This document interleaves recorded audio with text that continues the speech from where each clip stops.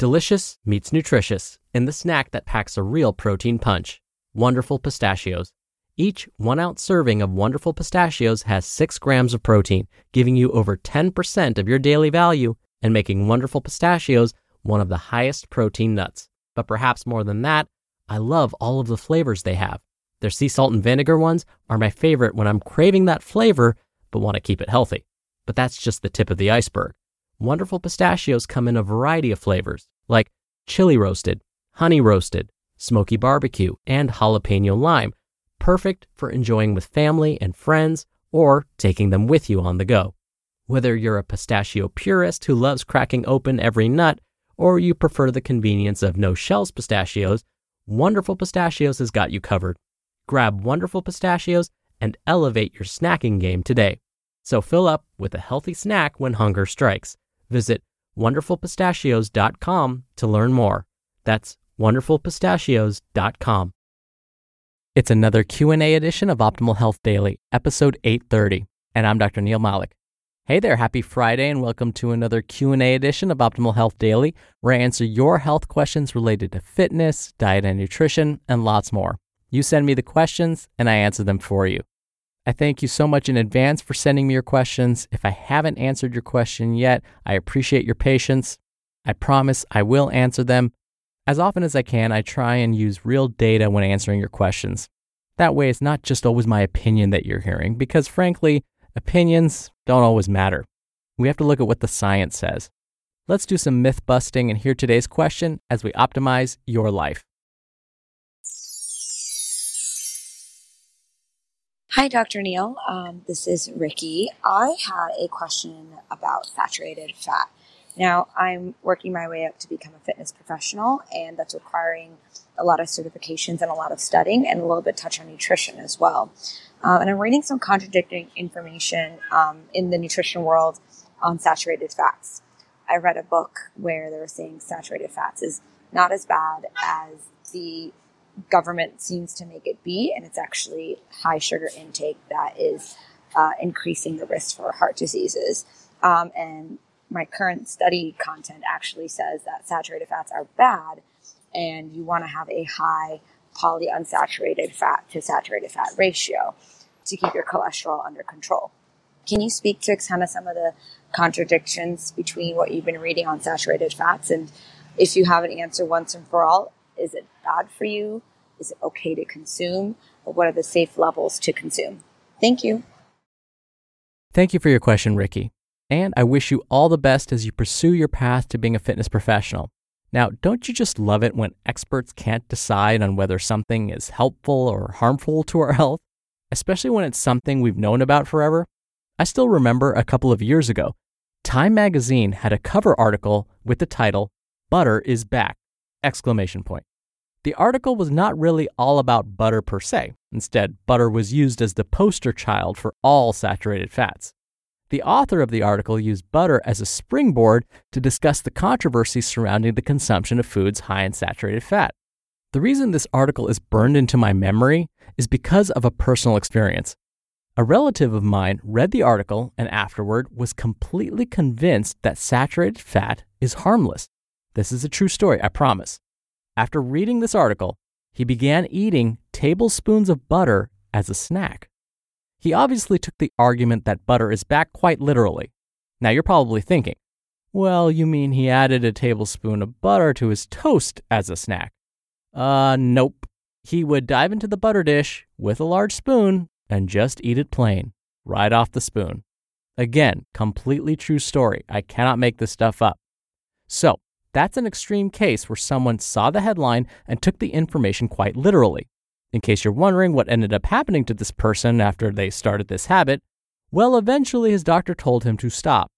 This is because his routine blood work revealed that his blood triglyceride levels skyrocketed to dangerously high levels. Measuring blood triglycerides is basically a way to gauge the amount of fat in a person's bloodstream. Too much fat, or put another way, too many triglycerides in the blood, can increase a person's risk for having a heart attack or a stroke. All right, so I just presented some anecdotal evidence, which isn't the most reliant form of information. Remember, I want to rely on the data. So I used it to illustrate a point. For some, consuming certain forms of saturated fat like butter may not be the healthiest option. Foods besides butter that are high in saturated fat would be red meat, coconut oil, palm oil, whole milk and anything made from it, like whole milk cheeses, for example. Now, to make a more informed decision, again, it's best to look at what the science says. As you mentioned, Ricky, sometimes industry can influence the science, so sometimes the science can be biased. In the past on this show, I've given the example where the dairy industry influenced the United States Department of Agriculture's recommendations for dairy consumption. It's unfortunate, but this happens. This is also why we can't often rely on just one study or the recommendations of one organization to make an informed decision. Ricky, you also mentioned that the textbook you're using seems to contradict some of the articles that you're reading. That's often because textbooks take so long to write and publish that by the time they end up in your hands, the data presented are already old news. This is especially true when addressing topics like nutrition, where recommendations seemingly change overnight. So, I did some of the legwork for you to try and come up with the best once and for all answer. I tried looking at some of the agencies that aren't supposed to be as biased, that aren't as influenced potentially by industry. One is the Cochrane Review, another is the American Heart Association, and the last is the Harvard School of Public Health. These organizations have looked at lots of studies and provided recommendations based on the results of this research. Here's where they agreed.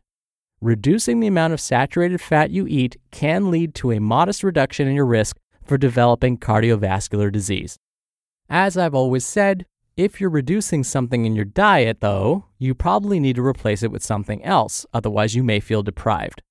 Most of these health organizations agree that replacing foods that are high in saturated fat with those that are high in polyunsaturated fats instead may be helpful. Foods that are high in polyunsaturated fats would be foods that are high in like omega-3 fatty acids, like salmon, mackerel, flax seeds, soy, and walnuts. On the other hand, replacing high saturated fat foods with highly refined carbohydrates is not a good idea.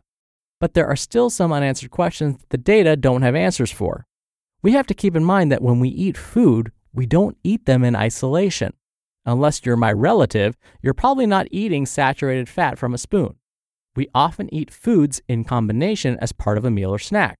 So it could be possible that if we eat high saturated fat foods in combination with foods high in nutrients like antioxidants, then maybe we can offset some of the potential harmful effects of the saturated fat we just consumed.